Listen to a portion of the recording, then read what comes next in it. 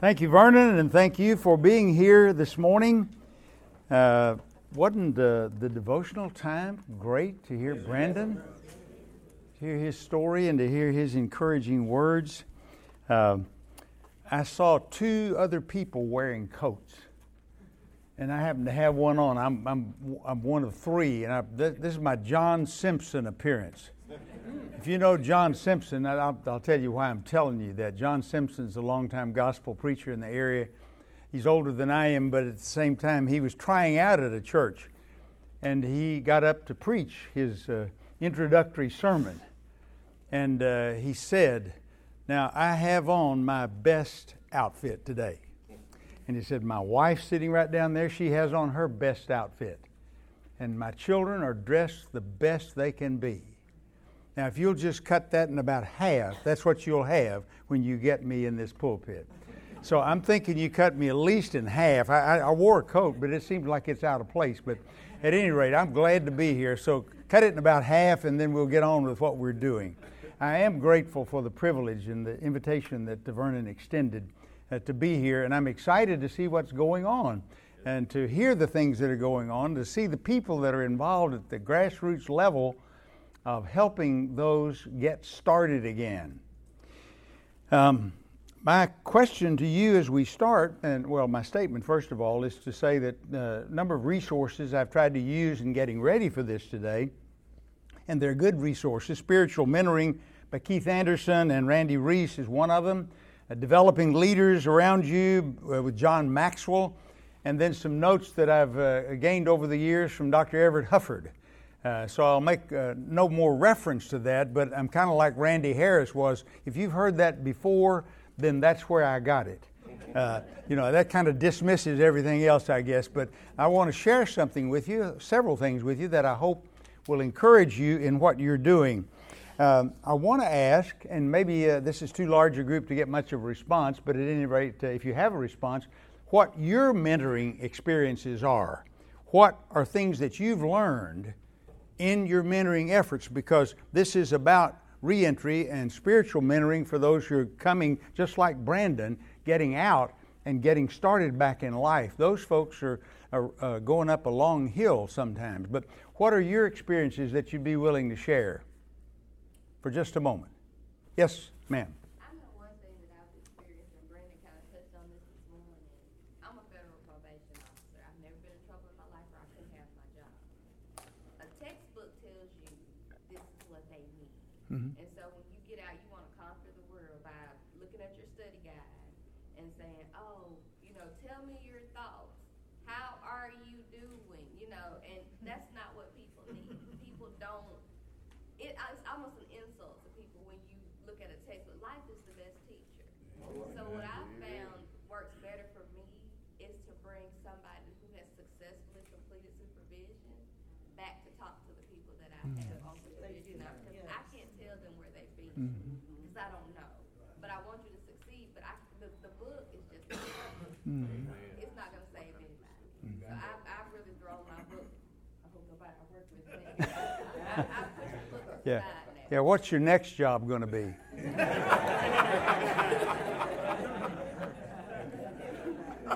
No, you're exactly right. Life, and I want to make reference to that, but life is the best thing that we can bring to those that we're trying to work with. I won't ask if there are any individuals in here who are felons and who are trying to do what she says to do, because she says those are the ones that need to talk to the folks that are coming out. I'm not asking you to raise your hands, but I'm just saying that life experience is really important. So that was a good remark. Yes, ma'am.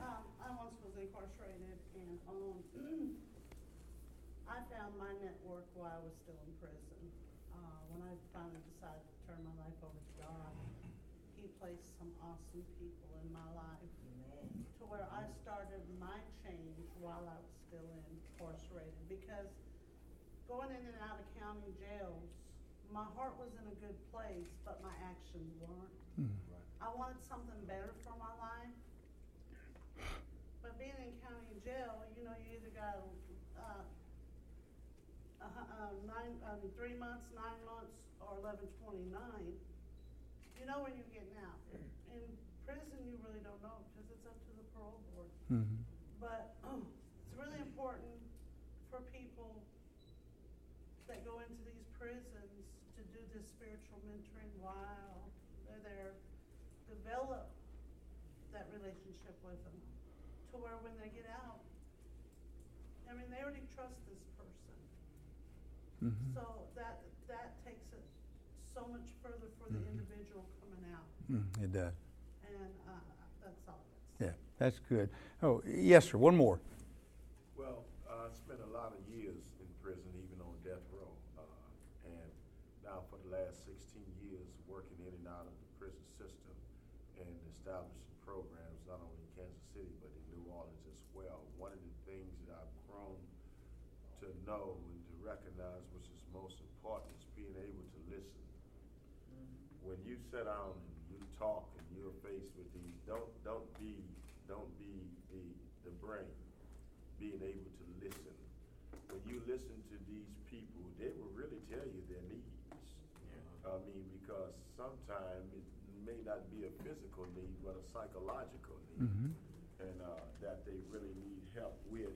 So when we really learn to listen, and we know how the Spirit of God lead us, but then we can really help them by knowing that they know that we are really concerned, because first of all, we know how to hear them. Mm-hmm. Very good. Well, I'm thinking I'll sit down and these three can become a panel here, and we'll have a good session together. Two of my mentors in this work are right in here. Vernon Peary is one of them. To learn from him. Others have learned from him. He says he's learned from others, but we're learning from him and know something about his story and are encouraged by the way in which he continues to serve the Lord. So, brother, keep it up.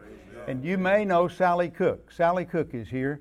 Longtime friend, and she did not work, I don't think, she worked inside the prison, but she worked in foot homes for how many years, 25? No, just 12. 12, oh, it seemed like 25, I guess. At 12 years, for 12 years, and those people were in prison, not behind bars, but they were imprisoned in their minds and their location and the situation they were in. Sally, you've been a good example for me, and so thank you very much. I appreciate that. Reentry issues are a place to live, a job, sufficient funds, appropriate friends. What we're striving to do in our work is to provide some spiritual counsel and some direction. What does it take to be a good mentor? Well, perhaps these suggestions will help. The ability to readily see potential in a person, a perspective that they have gifts. We're working out on a book right now that Philip Yancey is responsible for about prayer. Does it make any difference? And one of the items that he talks about there is the view from above. And what that really means is look at people like God looks at them. And he uses the illustration because he likes to climb in the Colorado Rocky Mountains. And he was up high in a mountain and looking down in the valley and saw a red and blue dot, and he wondered what that was. And he realized those were people, ultimately. And he said, I'm thinking this is kind of like God sees us. We're way off, but there's a view bigger than we are able to see sometimes down at our level. So look at people with that possibility. Tolerance of mistakes, brashness, abrasiveness in order to see that potential develops, making the most of teachable moments. Not everybody that you'll talk with is all that pleasant all the time. And they don't have pleasant circumstances. If you're in their circumstances, you might be feeling the same way. And especially flexibility. One of my favorite statements is, blessed are the flexible, for they shall not be bent out of shape. That describes the work that we're doing. Okay, so how can mentors help? Well, number one, understand the task that we have going on. The purpose of our work is to get beneath the surface and to bring out what we know exists, but they don't know, bring out that inner spiritual freedom. Thomas Merton used this phrase, uncover the likeness of Christ in his soul or her soul. Because it exists. We know that it exists. That's why we're there. They don't know. Brandon mentioned the word hope.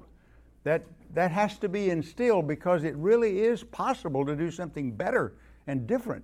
But they don't see that. They don't see that they're made in the image of God just like we are.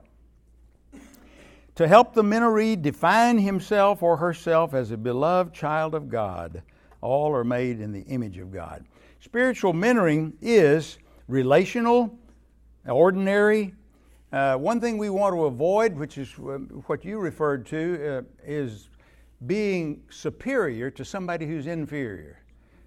You sit down with them and say, let me tell you, you're in a bad spot and I'm in a superior spot and I have all the answers. That's really not a good plan. It's not only not a good plan, it's not even true. And so there's no point in getting out on that limb. Autobiographical being an approach about yourself, watching for where God might be at work. That's looking back for us who are on the outside.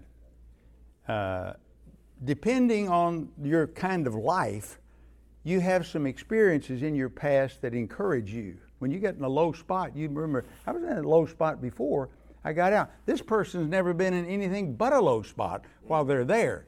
So they can't look back very well, and we have to help them do that. You meet for conversations, you meet for prayer, you're encouraging, you're discerning, you're reminding of the spiritual identity that they have, wisdom giving when it's needed for decision making, empowerment, explanation and correction, and appeal for growth. All those things are wrapped up in the idea of being a spiritual mentoring. And as already been said, it requires listening. You're holding up a mirror to reflect the life of the mentoree, not to make you brighter. You're trying to help them to see themselves and grow to be what they can be in God's sight. There's a process that is recommended, and we'll look through this in our brief time together. The process would be attraction, relationship, responsiveness, and accountability. Now, those words don't mean anything just yet. I hope they will in this process of what we're trying to do with spiritual mentoring. The attraction process is really paying attention to one another. You want to attract by the way you live. You want to show your love by creating an acceptance of that person as somebody who is of value. You must build some kind of trust. It's already been mentioned that the lady back here said the reason that you are in touch with some folks is to build that trust so that when you get out, you still have that trust. Maybe that's the only person you do trust.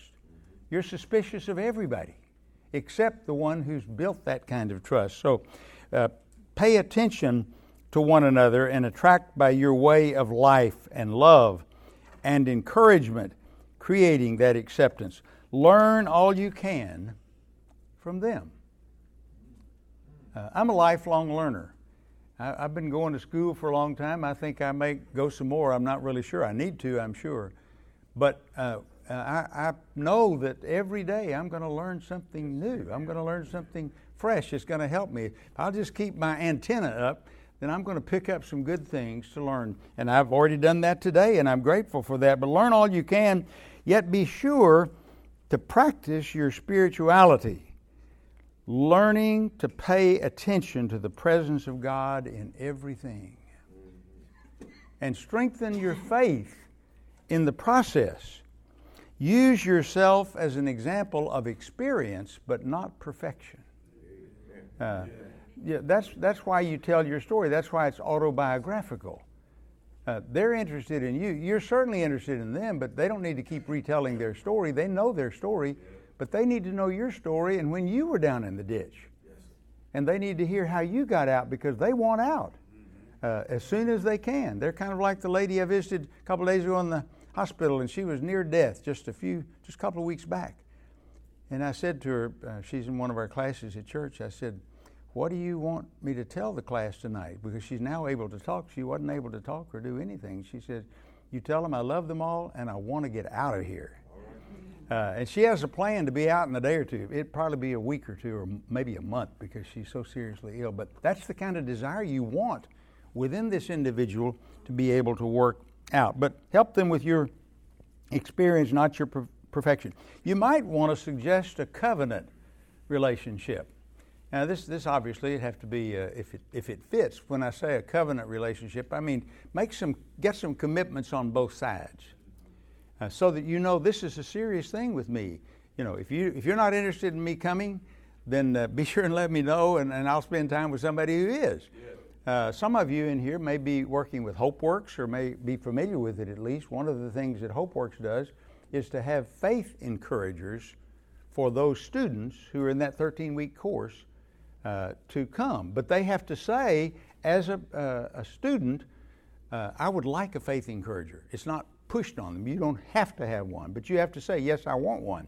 And so when they do that, that opens the door for you to build a relationship and to have some kind of covenant. You might want to talk in this covenant about why you're meeting. What am I doing here? You might want to talk about where we're going to be. You might want to talk about what kind of relationship do we want to have. What kind do you want? What are you comfortable with? Maybe that person has experienced the fact that everybody that gets close to me ultimately stabbed me in the back. You don't want to be that person, but it takes time for that to develop. So talk about when you're going to meet, what kind of relationship. Try to build some curbs into this situation so that you're going down the same pathway together. And it's not all over the place where you can't ever make a suggestion or listen to a suggestion and learn about it. So the first step in this process would be attraction. You make yourself attractive, and you consider that they are attractive, and you let them know that. It's a mutual deal. It's not a one-way street. It's not, I have all the answers and you have all the problems. That person has something to offer, but they need to learn that from you. They need encouragement in that, because right now they're told to do everything that they're supposed to do and where they're supposed to be and when they do this and what and all that's going on when you're in prison. So that'd be the first step. The second step would be the relationship that grows out of that. Trust is developed by listening. There's that word again. Trust is developed by listening. If you continue to listen to the person that you're trying to mentor, they'll soon get the idea, I think they think I have something to say. They think I have a contribution to make. If you don't listen to them, then they probably won't offer much and they probably won't grow much. So it's important that you develop that by listening. Be open. Be transparent. Tell about your foibles, the days you went down, because they're there. It's just a matter of recognizing them and being honest with yourself. Set some boundaries. Maybe there's some things you don't want to talk about or you don't think would be profitable to talk about. It may be something that you don't think they need to keep rehearsing. Now and then I'll visit with somebody who's either out of prison or has had a really rough time, maybe been homeless or whatever. And most of the time in the conversation, and Bess, you'll know this person, I won't mention the name, the conversation is always, I don't know why I'm in this mess. I was a responsible person, I had a job, I had a home, I had a car, I had all these things, and now I've lost it all. I don't know why. I've heard that speech every time I've talked to this individual. And I'm not sure how to change that, but what I've started saying is, I've heard that, and your reciting it really hasn't helped. You're not any better off than you were. You keep telling that, I'm thinking that's where you think you are and you're not going to get anywhere else. Let's see if we can come up with a new thought. That's part of the relationship situation. Finally, you get to the point where you can say, well, we've talked about that, and I understand, and that is really difficult. I am so sorry about what's happened to you and the experiences that you've had. But let me tell you some other things you might think about. Let's see if we can come up with some other ideas to plant in that head, because they're playing that tape over and over again, and it keeps them down here rather than being able to elevate them. Be hospitable. Be gracious. Be kind. Smile doesn't hurt anybody. You come into the room with a smile and you already look like you're on their side. That's probably one of the few things. I've not walked around and looked at the wardens or the people that are controlling the prisons, but I'm pretty sure there's not a lot of smiles going on between those people and the prisoners that they work with, because that's not the way they feel like they should deal with them. And I'm not going to suggest how they should, but a smile from you as a mentor would be a really good thing. That just kind of sets the stage for something else. In short, be a friend, but not an enabler. Amen. Be a friend, but not an enabler. Montgomery. Did you introduce me to him this morning? Clarence Montgomery. Oh, here he is. Clarence, tell us quickly what you did when the lady said, I am so hungry and I need something. This is what he did. He did not enable, he helped. Well, I had a few dollars in my pocket. So I went into the store and got her cold cut sandwich, a bag of chips, and brought it back to her. Make sure she had something. Okay. Well, he's telling the short version of it. She stopped him out on the set. I'm hungry and can you give me $1? And he just said, I have a few dollars and come on, we'll go in here and get it. She said, I can't go in there.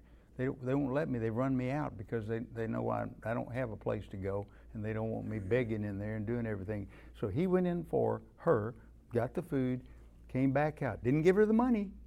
He gave her the food and she was so pleased. He told me that story this morning. Good. God bless, brother. Thank you. He did not enable. He helped. He helped where the need was. There was hunger and there was food. And so he connected those with a couple of dollars he had in his pocket. Yep. Made that possible. Yes, sir. A lot of times when I hear that word enabling, it seems like there's always money tied to it. Mm-hmm. Are there other ways that we might enable somebody beyond the money? What are they? That's a good question, and there's an answer somewhere here. I've got a thought, but right here's an answer. Well, you heard the speaker talk about being a friend. Well, being a friend means that you would be honest at all times when you know something ain't good or right, especially what somebody come out of. Take for instance, someone who was on drugs before. Well, money is their worst enemy. And they may not know it. They may think, I need money to get this and get that. Well, I'm not going to relapse. But once they get that money, wow, there's that seed planted right there for what they used to do. Oh, man. There's that temptation that they may not be ready and can't handle. So you can enable them by giving them what they want instead of you giving them what they need. And remember, anybody getting out of prison, especially if they had drugs or alcohol addiction, money is their worst enemy at that time. So you would take the sacrifice to get what they need for them and not trust them at that time with finances, okay? And not being honest with them is one of the things. By letting them just talk and you know where they went wrong before, share with them, wait a minute, brother, wait a minute, sister. You know you done been down that road before by going around these same people. You have to open your mouth. Don't be afraid to talk to them, okay? Oh, well, you know, this is my friend. They used to write me when I was in jail. Well, and they live around the corner. Well, write them around the corner, okay? Because around the corner isn't good for you right now. Okay, I mean, you have to do other than that, just going along with them, you are enabling them. You are a support to them on their way to relapse. So maybe specifically out of that, being honest with them about things that you see. Money's a real critical thing, but other ways in which you fail to help them, you're still enabling them by letting them stay in that. We had a hand over here, and then I'll come back. I was going to say another part of enabling is the emotional side of it. When you know, you don't allow the person to be able to think towards the solution. You know, what is that saying about teaching a man how to fish so he can get his own sandwich and those kind of things. So, you know, a person can also enable one in not helping them to think of the solution. And there are questions that you can ask so that they can come up with their answer to a solution to a problem. So yes, enabling is not always about money. It's about the behavior as well. We can enable someone in their behavior. Mm-hmm. One more comment and then we'll go on. But More or less on her note and his note, because the actions of somebody will tell you what they're all about. You have to hold them accountable to what they are supposed to do. mm-hmm. Because the manipulation of somebody coming out of prison or the manipulation of a drug addict behavior, we're smart. We're very smart. Mm-hmm. We're going to get what we want, Mm-hmm. no matter what. So you got to watch for the signs of body language. Look, are they only calling me when they need something? Are they calling me on a regular basis? Are they praising what their accomplishments, or are they complaining about their non-accomplishments? Mm-hmm. You know, it's just all in the package, but you want to always think they're on their best behavior, but we're easily tricked. Yeah. You had a follow-up. Yeah, just to sum up what I've heard. Mm-hmm. I heard one friend tell me there's this conversation that's called the 10% conversation. Most of the time, our conversations center around 90% of all the niceties. There's that 10% of being honest with somebody that we don't like to deal with. Mm-hmm. And so he said most people are real good with the other part, but it's that 10% that we don't touch on. Mm-hmm. But so what I hear is that 10% is part of being honest. Yes, sir. And then what I heard the sister over there talk about, I heard someone tell me, ask the person when they're asking you for something, put it back on them and say, well, what are you going to do about that? So and instead of enabling, allowing them, they put you in a position of enabling, you enable them by saying, well, that's I hear you. What are you going to do about it? Yeah. What's your plan? What's the plan? Accountability. Yeah. We'll talk a little bit about that as well. But a word that I haven't heard used, but I think is important, and that's options. This individual doesn't see any other options than what he or she talks about. But there are other options. I mean, I don't know what they are necessarily, but by asking questions, you help them to open the door to other options. There's got to be a better way. That's insanity, as you well know, to keep doing the same thing and expecting different results. You know that's right.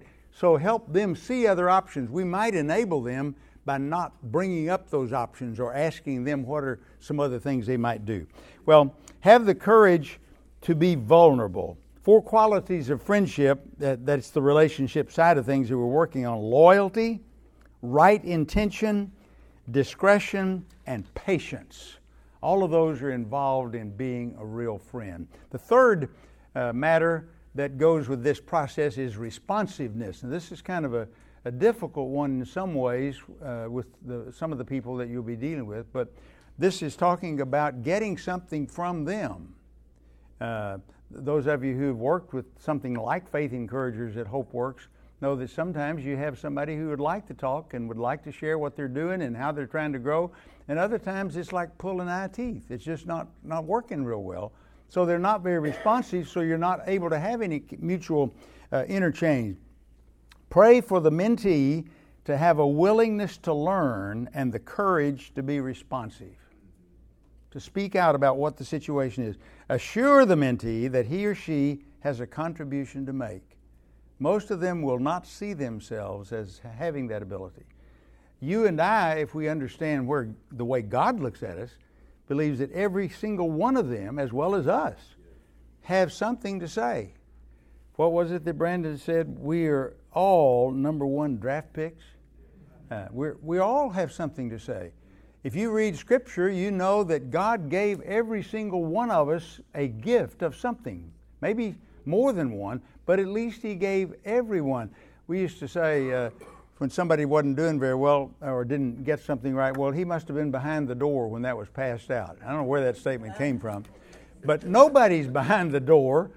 When things were passed out, God gave each one of us something of value, and they gave that person, I don't care how long they've been in prison or what they've done, something good to be talking about. They have a contribution to make. The word submission is not a real good word today. It seems like we don't want to think about ourselves as submitting to anybody. That's kind of a weak position. But I want to use that term in the sense in which you submit together with this person and you encourage their responsibility. You don't take a superior or an inferior position, but you take a role that encourages their responsiveness. It is a yielding to God and His work. Well, how can we move toward a submission that's a good submission? That's the way I want to use that idea. Knowing about the greatness of God and acknowledging Him as our Father. I don't know how you begin your prayers, but when Jesus taught his disciples, he began with acknowledging who his Father was. Our Father, which art in heaven. It probably would be a good idea for all of us to learn that we don't begin our prayers with, Lord, here's my list of things I need today. And then down at the bottom, just simply say, thank you. Start with who God is and how great and wonderful he is and how good he is. Acknowledge the Father. Something about yourself and about themselves. Self-knowledge. And then show a disdain, if it's at all possible, for earthly things. A supreme contempt for the earthly things and the way things are going in the world. That person needs to know you're not on board with the kinds of things that are going on in the world. You've got a different agenda because you're marching to somebody else's orders. And so you want to try to do what shows your appreciation for what you have, but not dependence upon that. You're depending upon the Lord, and that's what you want them to do. Maybe these questions encourage a response from the people. Tell me about your attitude toward God, or who you think God is. Who is God? It takes a little while to get to that question, but that's a good question because that'll tell how they're going to respond to anything. Who God is. Who do you see God as being? And the question, who are you? Who am I? Who are we before God? What is our relationship with God? I've tried to start my prayers more since thinking about this over a period of time, with God, I know who you are and I appreciate who you helped me to be, or something to that effect, so that I understand there's a relationship between the Father and his children. But that's a relationship that needs to come out. Or you may ask the question, what are you called to do you think? What am I called to do? Life isn't always easy. One of the things you might do in this connection is look at Hebrews 11 with them. You may not want to turn to the passage, but you may want to, that's the hall of faith. But look at the people that are there and what they did by faith. There were no easy rides for the folks that got into that chapter. And there were so many things that were done that when the writer of Hebrews gets towards the end of that, he just starts naming names. Doesn't always tell what they did, but you can look elsewhere in the Old Testament, find out what kind of hills they had to climb. So help them to see that the ditch you're in is not the only ditch, and you're not the only person who's ever been in one. And so help them to see who they could be. And maybe ask this question, where do you want to be in 2 years? Where do you want to be in 5 years? 10 years? Hopefully you'll reach out beyond their prison stay so that there'll be something else besides the prison bars that they're looking at all the time. But some way or another to get them to see beyond where they are. That's just another option. They see where they are, and if you don't help them see beyond that, then perhaps you're not going to get much responsiveness. And then the fourth thing is accountability. This is a part of this relationship that we're trying to build. Accountability. This is based on relationship. It may be as simple as some basic questions. Tell me about the highs and lows of this past week. Many of you are visiting on a weekly basis, maybe a daily basis, I don't know. But whenever you go, tell me about the highs and the lows. There may not be any highs right now. Might just be lows.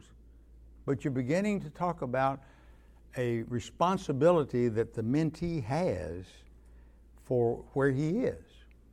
And he begins to see himself for where he really is. But he begins to think about what he might do that's differently. The highs and lows of your week.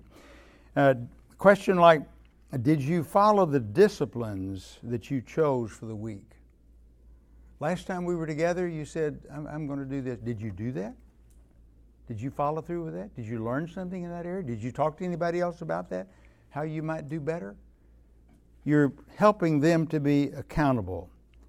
Maybe a statement, and this of course would go after a while of building that relationship. What have you heard God saying to you through the week? Well, the answer to that tells you a couple of things. One is, what is he saying? But number two, is he saying anything to you? Or are you listening to anything he's saying? Are you paying attention to the fact that there is a God and he does care? He loves you just like he loves me. And they don't think anybody loves them, especially not the people that are around them right now. But they don't see God's love. So what have you heard God saying to you through the week? In order to help with this, you might use some guided times of reflection. And I mean by that, looking back. Use your memory. See if anything was missed in your memory that might help you today. Maybe they're going back before prison time. Maybe they're going back to childhood. Maybe they're going back to a home that they had before they lost it all, or whatever they're going back to. But something, looking back and reflecting upon that. Did you have some good times? Was that a good feeling that when you had that relationship with your family or back at home or whatever it was, where you felt protected? Well, you can have that again. That's really possible because you had it once. You don't have it now, but you can have it again. Looking back gives an opportunity to reflection. Looking through. By looking through, I mean going deeper. Thinking on a different level. Getting down to this 10% area that we don't often talk about. Spend some time thinking about what is of God in your life. Spend some time reading the Word. We only act out of what we think. And if we put this in the thinker, then this is the way we're going to act. If we lay this on the shelf and don't ever open it and read it, then obviously it's not going to have any bearing on us. So go deeper by getting into that Word, by reading it regularly, feeding your mind with good things. If you feed your mind with bad things, obviously you're going to get bad results. So look through. Also look forward. What would you like to have? Or to ask the question 2 years, 5 years, 10 years down the road. Consider tomorrow. Consider your future. Are you happy to live here like this for the rest of your life? Assuming that they are not going to be there the rest of their lives.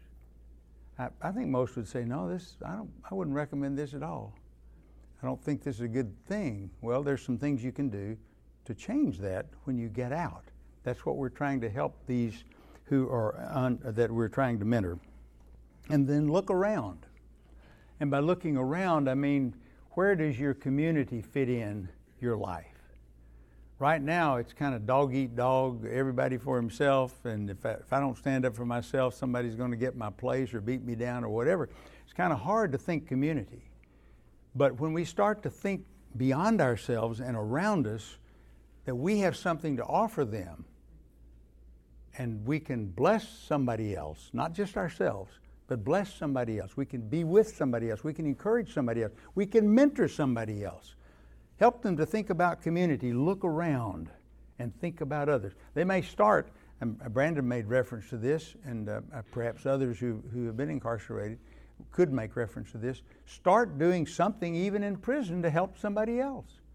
That may not be the popular thing. Not ever having been a prisoner, I can't speak directly to that, but I do know that when you serve others, your life is better.